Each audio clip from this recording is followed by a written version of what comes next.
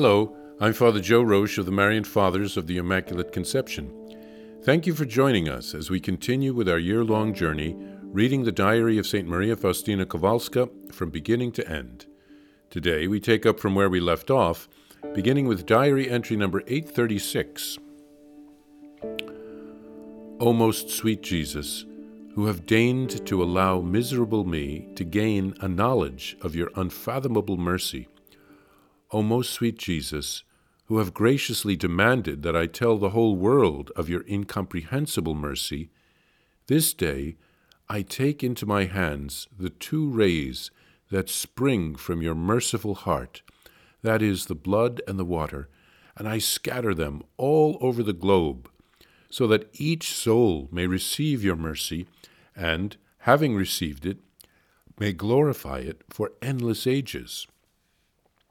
O most sweet Jesus, who, in your incomprehensible kindness, have deigned to unite my wretched heart to your most merciful heart, it is with your own heart that I glorify God, our Father, as no soul has ever glorified him before. December 21st, 1936. The radio is always playing in the afternoon, so I feel the loss of silence. All morning long there is ceaseless talk and noise. My God, I was looking forward to being in silence, happy that I should be talking only with the Lord, and here it is just the opposite. Yet nothing disturbs me now, neither the talking nor the radio. In a word, nothing. By the grace of God, when I am praying, I do not even know where I am. I know only that my soul is united with the Lord, and thus I pass my days in this hospital. I marvel at how many humiliations and sufferings that priest accepts in this whole matter. I see this at particular times, and I support him with my unworthy prayers. Only God can give one such courage. Otherwise, one would give up. But I see with joy that all these adversities contribute to God's greater glory. The Lord has few such souls. O infinite eternity, you will make manifest the efforts of heroic souls, because the earth rewards their efforts with hatred and ingratitude. Such souls do not have friends. They are solitary, and in this solitude they gain strength. They draw their strength from God alone.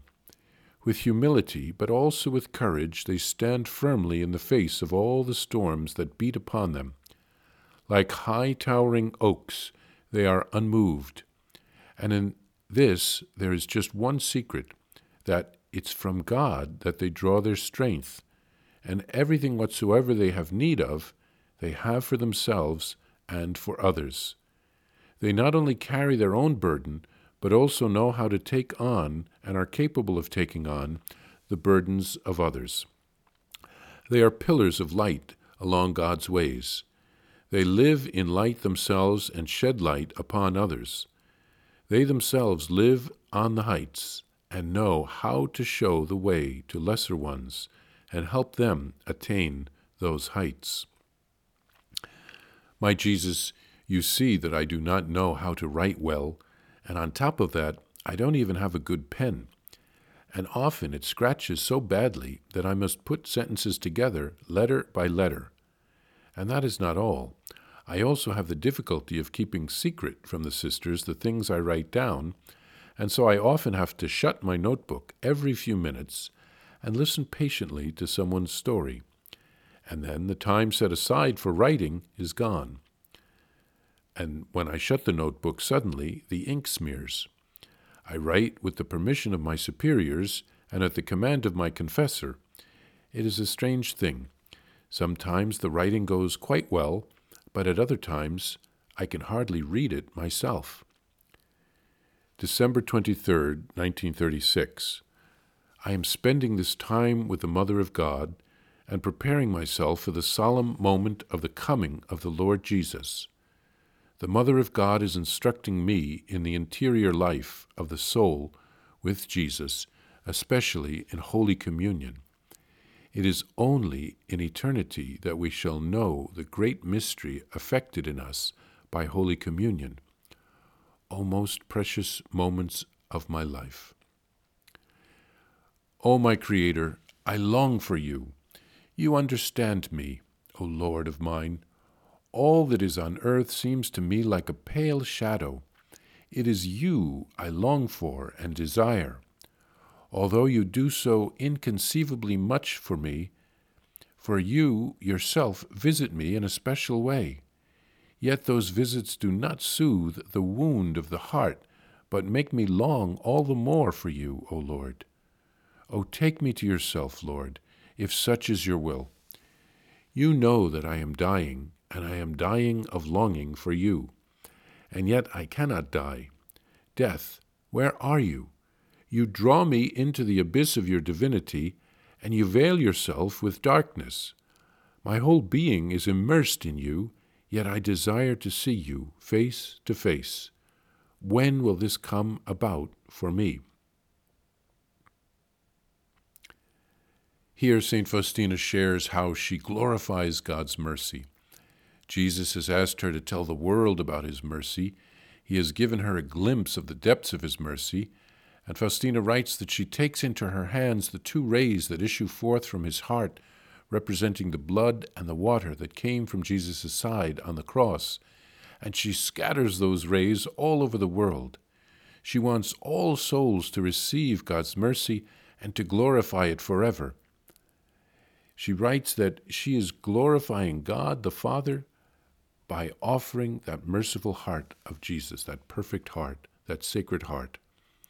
So we glorify God and his mercy by fulfilling his will, by becoming holy, by becoming the people he calls us to be, by praising God, thanking him, adoring him, by loving one another, by forgiving one another, by living the gospel. We give glory to God. And we too should take those rays that come from Jesus' heart and scatter them all over the world. And then we too can glorify God the Father by offering the heart of Jesus to God and to the world. Faustina complains that the radio is on every afternoon in the hospital where she's staying, and there's also a lot of talking. So she has a difficult time finding silence and praying. But she immerses herself in prayer and shuts out the noise. And this is a special grace from God. We can allow ourselves to get distracted by the world and all its noise, but we should find time for silence and prayer.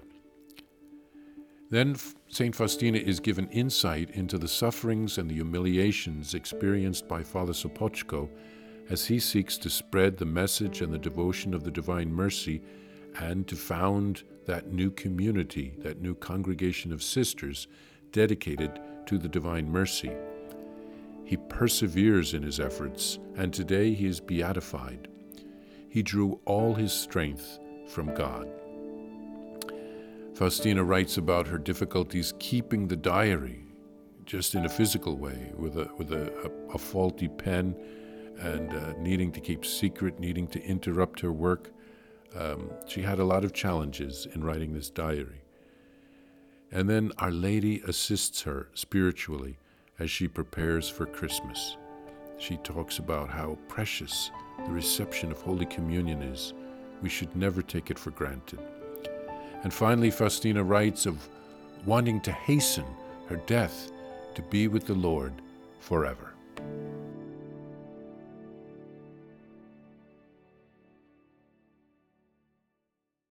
Please follow or subscribe to this podcast to receive the latest episodes and updates. If you have enjoyed this podcast, I invite you to leave a review. Reviews greatly improve our podcast ranking and will help other people throughout the world find St. Faustina's Diary in a Year. Remember, Jesus promised St. Faustina in Diary number 1075, souls who spread the honor of divine mercy are protected by God like an infant by a gentle mother. Please help us spread the message of divine mercy. Thank you, and God bless you.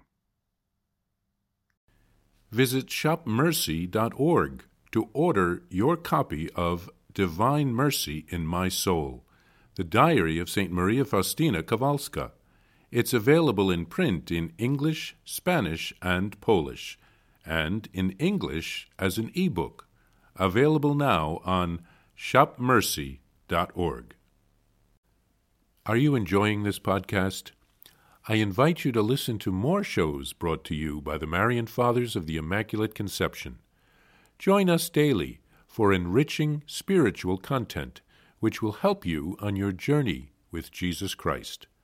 Simply visit DivineMercyPlus.org for a complete list of our shows. That's DivineMercyPlus.org.